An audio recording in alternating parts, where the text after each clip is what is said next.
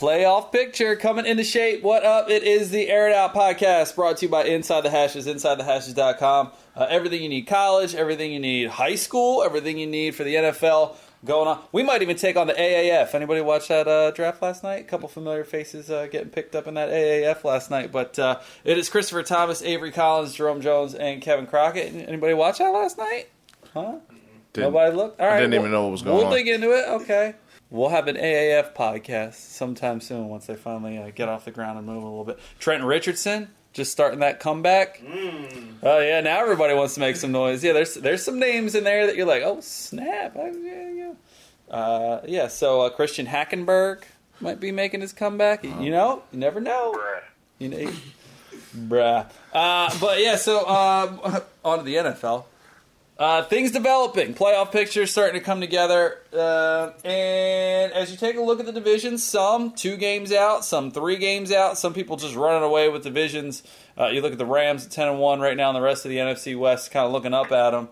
But there are 3 divisions with teams just 1 game back in the win column. So, Avery, I'm going to go ahead and start with you. Baltimore, the Chargers, and the Eagles. Which team is most likely to leapfrog from 1 game back and win their division? I'm going to go with the Chargers. I think they would have the best chance because they're the best team that I see from those teams available. I feel like Baltimore, they're playing well with Lamar Jackson at the helm at this point, but at the same time, he still is a rookie. And I think, if they were in a situation where they had to essentially play for their lives, I don't know if he can get it done just because, it's not like he's spreading the ball around. I think teams are going to, figure out a way to stop him from running around as much. Unless they decide to go back to Joe Flacco, at which point then I guess you can make a case for Baltimore. But I think, like I said, it just comes down to who is the best team out of those that you listed, and I think that the Chargers are that team. I think the injury to Melvin Gordon is going to be a little bit rough for them, but at the same time, I think they have enough on both sides of the ball to kind of make it over the hump. So I would have to say, if I had to choose, I would go with the Chargers. Chris?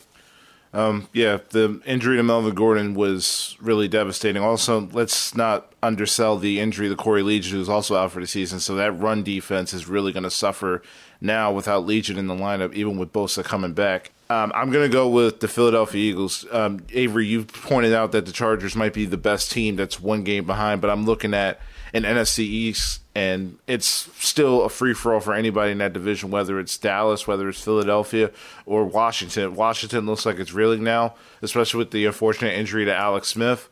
They look like they're trying to grasp for straws for anything. That's why they probably picked up Reuben Foster off waivers. Dallas, to me, looks like the best team in the division right now, and we'll see how they fare at home because Dallas always wins that game at home in which you don't expect them to win. So I'm expecting probably a dogfight in Big D against the Saints. But I look at Philadelphia. They finally realized that what made them good last year wasn't just Carson Wentz just airing it out 40 times a game. It also a commitment to the running game. Josh Adams has really been getting the ball. He's been running the ball really well. Before that holding call to Jason Kelce, he started off the game with a 57-yard run. And it really just shows that when the entire second half, even when they were down by 8, they still committed themselves to running the football. And when you saw that, when they ran that RPO and everybody started committing to that sweep play to Josh Adams, it opens up the field for Alshon. It opened up the field for Nelson Aguilar for that 4th down play. It opened up the field for Zach Ertz. When you commit yourself to running the football, especially down late December and January, you'll reap the benefits of the results. The same thing that the Eagles did last year with Ajayi, LeGarrette Blount, Corey Clement, and what you saw in the Super Bowl last year. I think the Eagles have the best chance of winning that division because it's a division that nobody has shown that they want to win yet. I think it's interesting. Not only is it a division that I don't think anybody's shown that they want to win, but I don't think it's going to take a whole lot to win it. You look at the remaining schedules for these 3 teams. The Chargers We're going to find out what they're made of because they go Pittsburgh, Cincinnati in the wild card picture, Kansas City, you got your chance to make up that game, Baltimore, who's sitting in the playoff picture, and Denver, after that win against Pittsburgh at home last week, sitting in the playoff picture. Baltimore, I think to your point, Avery, if push comes to shove, is Lamar Jackson going to continue to be able to run for over 100 yards, or are they going to go to Joe Flacco, just kind of trust the devil you know versus the devil you don't? They have Atlanta, Kansas City, Tampa Bay, the Chargers, and Cleveland, so not a brutal schedule, but you look at what the Eagles have left, and the reality is that 8 wins could very well win that division. You've got a game against Washington with Colt McCoy at quarterback. You could then get a game up on the Cowboys, who I think we could all agree, New Orleans looks like they're rolling right now. So New Orleans and Dallas are playing each other this weekend. You get that win against Washington. You get that win against Dallas. You've got to play 2 division leaders in the Rams and Houston in the following 2 weeks. But then you close again with Washington. So right there, if you handle your divisional games, you're at 8-8 with an undefeated record in the division minus that 1 loss to the Cowboys. But you've made that up. So it'll be interesting to see how that all shakes out. But if you just look at the schedules that are left for those teams, you would think that Philly probably has the easiest walk to get there. Avery, I want to come back to your point, and I'm going to actually switch over to Chris here and ask him about that because he brought up the fact that either Joe Flacco or Lamar Jackson, we don't really know if Baltimore gets into the playoffs who is going to be the quarterback. So, Chris, I'll go ahead and ask you, who's the quarterback if Baltimore makes it in the playoffs? I think you're going to see a similar situation that San Fran had a few years ago when Jim Harbaugh was there. If Lamar Jackson continues to have success, and what Gus said, whereas in the rest of that offense, you got to ride the hot hand, and you got to have Lamar Jackson, in my opinion, start for that playoff game if Baltimore makes it. And let's not sell Lamar Jackson short. The guy's a former Heisman winner. He's had played in big time bowl games before. I mean, granted, it's a different perspective than playing an actual NFL playoff game in early January. But he has big game experience before, and Lamar Jackson is going to be the future quarterback of your franchise. So what better to get him acclimated into a playoff-ready team than to have him start a playoff game at home or on the road to start off your tenure? Because you have to think that John Harbaugh is going to mutually part ways with the team next year, potentially. Joe Flacco's on the last year of his deal. You're probably not going to bring him back, especially for the amounts of money that quarterbacks are getting right now. So why not start Lamar Jackson and get the Lamar Jackson era going right in Baltimore? Avery? I couldn't agree more. I think it's a situation where if they decide to continue with Lamar Jackson in the upcoming weeks and he is able to help you get to the playoffs and potentially, like I said, and potentially win your division, I think you got to ride that hot hand.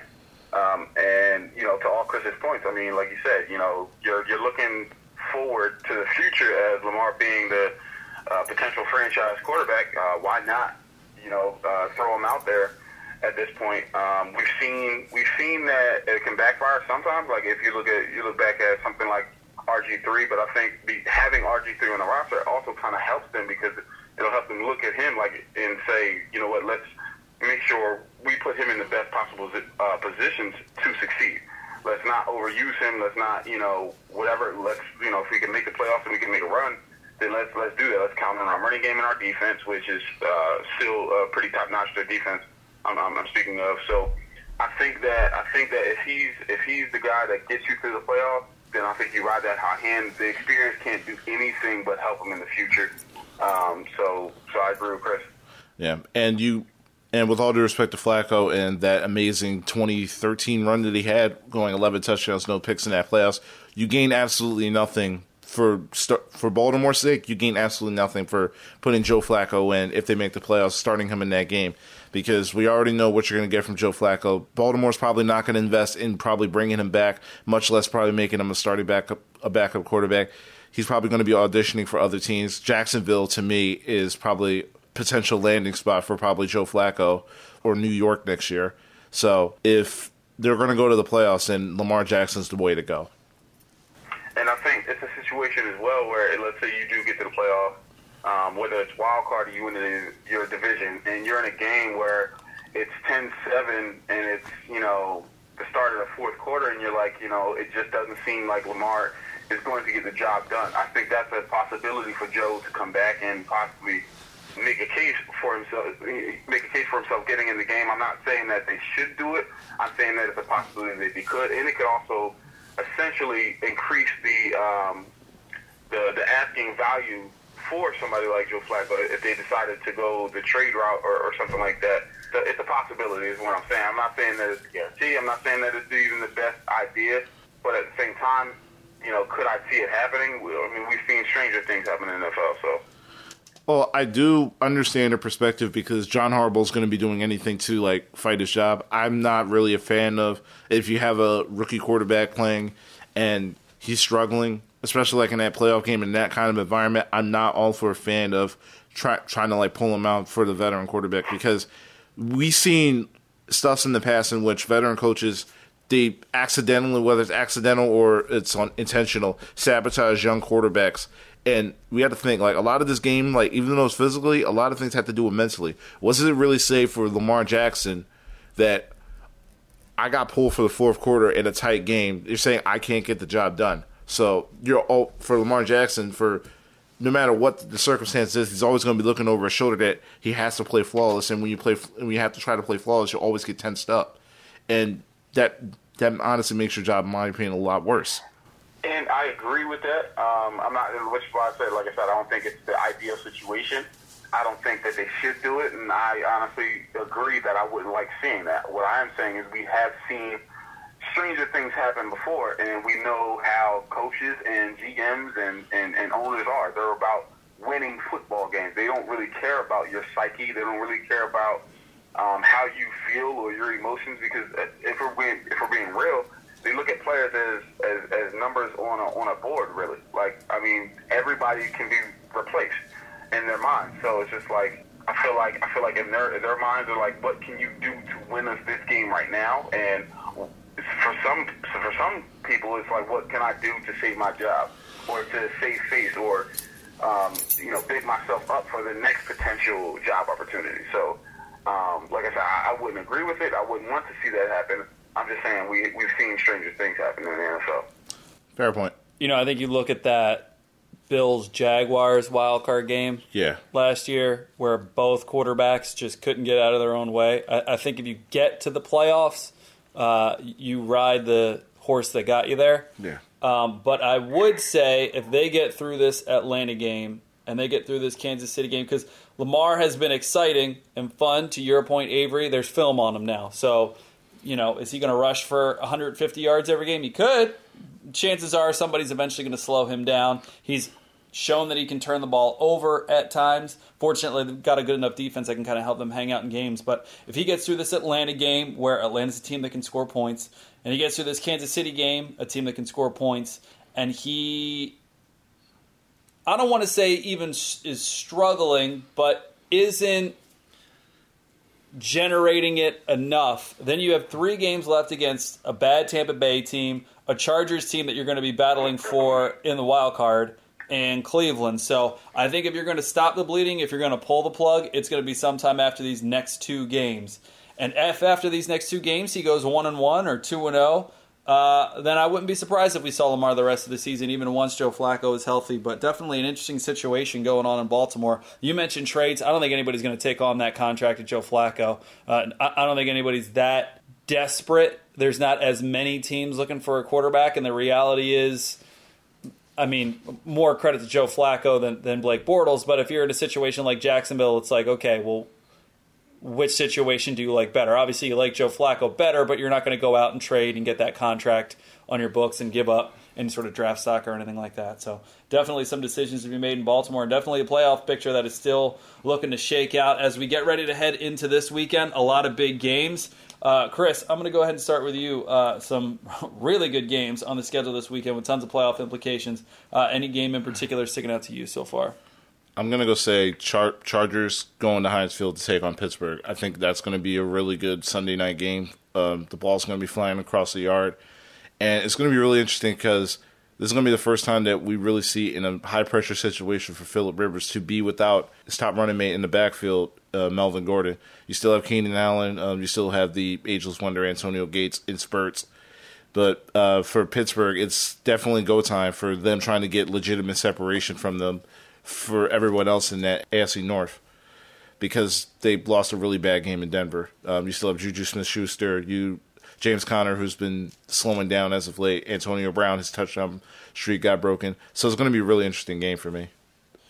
Is Denver better than we think they are? I mean, we knew their defense was pretty good. And Case Keenum, even after last year, he's not – I don't think you're overwhelmingly threatened by Case Keenum. He can beat you, but I don't think you're overwhelmingly threatened by Case Keenum. But twice, Pittsburgh had the ball right do-or-die time to tie the game, to take a lead in the game, and weren't able to do it. Could Denver be one of those teams that all of a sudden I mean, they played the games that they've lost for the most part have been relatively close against good teams. You even go back to that Chiefs game.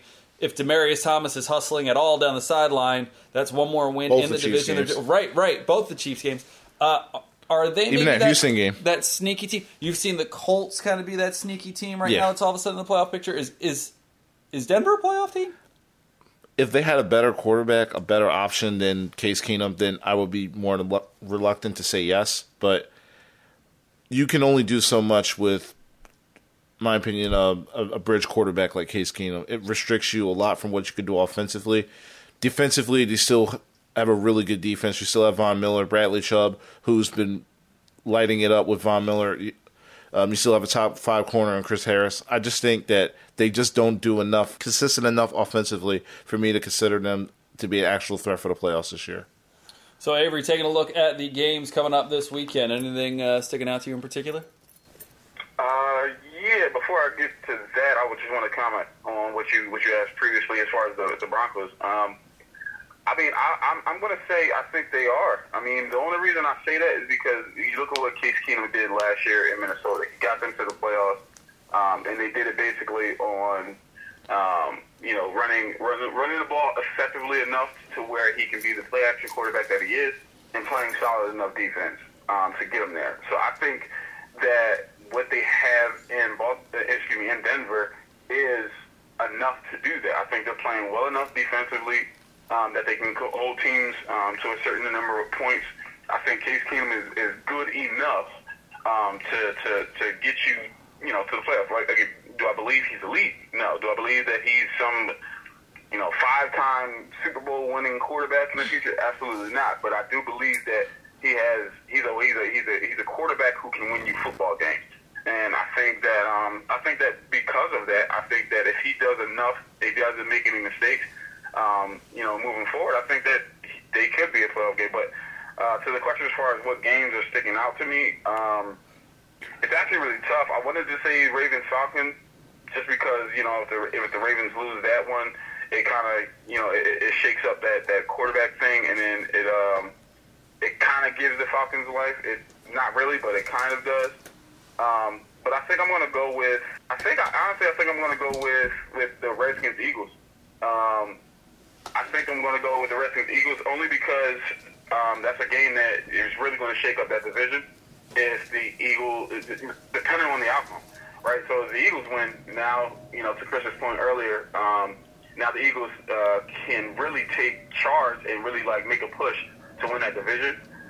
If the Redskins win, now you're looking at it like, one, you're looking at what happened to the Eagles. Two, you're looking at, are the Redskins still legitimate with Colt McCoy at the helm? So it's going to be interesting to see what happens in that game. So I think that's the game I'm probably looking at as having the most implications for the NFC playoff picture.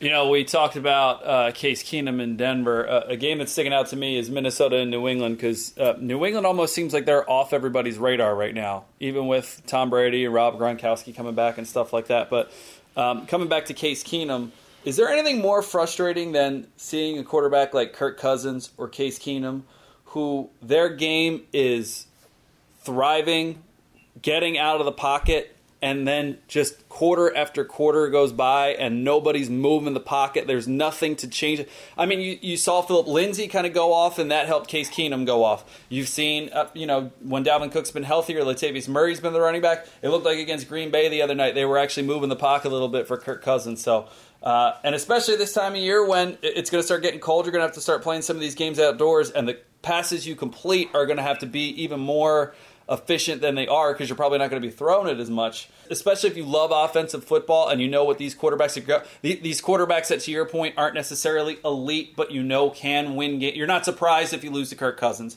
You're not surprised if you lose to Case Keenum. But it's just interesting to see how teams approach. Obviously, situational football is going to present itself, but especially down the stretch, it'll be interesting to see how teams approach it. No, but it is time for 10 minutes of take, so I'm going to go ahead and throw some stuff at you guys here. And I'm actually going to start with Lamar Jackson because he has been exciting early on. Granted, everyone's exciting against the Raiders at this point, but Michael Vick came out earlier this week and said he thinks Lamar Jackson is going to beat his record of 6,109 rush yards. Chris, I'm going to go ahead and start with you. Lamar Jackson ends his career as the leading rushing quarterback in NFL history. No. So Cam right now is on pace for, I think he just got over 4,000 yards. So Cam might beat Mike Vick before Lamar can beat Mike Vick. But you think Mike's going to hold that spot? You think Cam gets there? I think Cam's going to get there. Because of the durability issues. Cam is 6'6". He's built like a tight end. I think his game and his body and the way he runs in situations is going to fare more better than Lamar Jackson, who's just barely over 6 foot. To me, it's just a durability issue. I'm not sure if Lamar Jackson is going to be able to sustain running for almost 10 to 15 years, especially at that height and frame, even with the rule changes of how you can be able to hit offensive players. I just don't see him lasting that long in order for him to break the record. I think Cam breaking that record is more of a reality. I think that, you're talking about durability and everything like that. But, people said the same thing about Michael Vick, and he put those numbers up. So I don't think durability is the issue because he's extremely athletic and he can get around. I think, though, to Crockett's point, Cam is still playing. And then to your point, Cam is definitely bigger and stronger. So if you wanted to say durability be a thing, then obviously, it lends itself more so toward Cam. But I think Cam gets there before, obviously, Lamar. I think he breaks Vick's record. And let's not forget, about Russell Wilson. Like, let's not forget his escapability and his ability to run the football as well. So I think Cam definitely does it. But Lamar could definitely be shortly behind. All right, moving right along. Ezekiel Elliott leads the NFL by 31 rushing yards. Gentlemen, Ezekiel Elliott leads the league by 31 rushing yards. He ends the season as the leading rusher. No disagreement there. Todd Gurley not far behind. Again, just 31 yards away. But feeling confident that Zeke's going to be the one to take it and run with it right now. He's running pretty good. Yeah. I need to see both the Rams and the Cowboys schedule. But I'm just going to go to safe bet. I'm going to go with Zeke. I think the fact that they lean more so on the running game in Dallas lends itself to Zeke, keep taking that rushing record. I think that the Rams, they're a more balanced football team. Like I said, I think the Cowboys know they are really dependent on that run game. So I'm going to give it to Zeke. Interesting, because if they need to play catch-up against New Orleans this weekend, they're not going to be running the football a whole lot. So we'll see if Zeke can get it done by the end of the season. I'm going to give you the top 3 passers in the league. Matt Ryan, 3,683 yards. Big Ben, 3,664 yards. Patrick Mahomes, 3,628 yards. Patrick Mahomes ends the season with the most passing yards. Ooh, even after ahead of the wily vets there. We think Pat's going to be able to bring it home. Is he the MVP? That's tough. That's tough. I think at this point you can still make a case for him, but I don't know, man. Depending how this end stretch goes, I think Todd Gurley can pull it out, man. Like they like that guy, and he's playing very, very well. I think what his streak of 13 straight games with a touchdown, or 14 straight games with a touchdown just ended. So I don't know. I think Todd Gurley has a legitimate shot to get the MVP. I think it's funny because I follow trends. One of the most recurring things every single time a Saints game is played, especially during a televised game, is how Drew Brees is probably the best quarterback in NFL history to never win a regular season MVP award, and they keep hitting it home every single time they can, especially every time he throws a touchdown. I think this is finally going to be the year. At 39 years old, Drew Brees is going to finally win that MVP award. Chris talking about speaking it into existence on the broadcast there. All right, finally, we're gonna sit around the Thanksgiving table here for the next 2 questions. First question: we're the Watt family. We're sitting there. JJ leads his brother by a sack and a half in the sack column. By the end of the year, TJ Watt has tied or surpassed his brother in sacks. You're both disagreeing. Yes. Yes. I think TJ is great, and I think that he continues his, ascendance as far as, one of the premier pass rushers in the league. But JJ is just a different animal. I mean, you talk about strength, size, length, get off, motor, everything, and just the fact that he's a vet. And then I think that because the defensive line in Houston has more players on it that you have to kind of account for as more depth. I think that lends itself to him, getting more one-on-one, opportunities with linemen. And we've seen what happens when he has to go one-on-one with anybody. So I think JJ, still, takes that big brother role and takes the cake. I think because J.J. Watt has missed the past couple of seasons because of injury, and all the attention for Defensive Player of the Year has been going to Khalil Mack and Aaron Donald, and not even just that, the best defensive player on the planet. I think J.J. Watt is going to be making a mission upon himself to not only win potentially comeback Player of the Year away from, in my opinion, the front runner Andrew Luck, but Defensive Player of the Year as well. And plus, you have to think about the help that he also has in the front seven with Jadeveon Clowney, Marcellus Whitley, and just everyone else. Watt's on a mission, and the fact that he's doing it as a 3-4 defensive lineman is even impressive in and of itself. And finally, you have one Tupperware container. It is Thanksgiving Day. You're getting sent home with one side. We're not going to talk about turkey here. Stuffing is what you're putting in your Tupperware container. Okay, Avery, what do you got? If I get one side. All I need is one side. It's without question going to be mac and cheese. Okay, and mac and cheese. I've had a lot of people debating mac and cheese, whether it's a Thanksgiving dish or something like that. Like, what are you going to complain about mac and cheese for? Like, ever? But I will say, from a traditional standpoint, typically most people would say that macaroni and cheese isn't a part of their Thanksgiving meal. I can't really disagree with that, Chris. Nah, I got to take home the stuffing. Yeah. Stuffing is probably my favorite side dish on Thanksgiving. I eat mac and cheese all the time, so my mom makes it all the time. She almost makes about every week, so it's not really that special to me. But stuffing, I could just eat plate after plate of that. I could also make a cake for mashed potato. Make a case for mashed potatoes. No, you're done, Avery. I'm done talking to you. Done all this Homer talking, this nonsense, making up. I don't know about mashed potatoes. You could die alone on that hill. All right. Listen, I didn't say it was number one. I said you can make a case.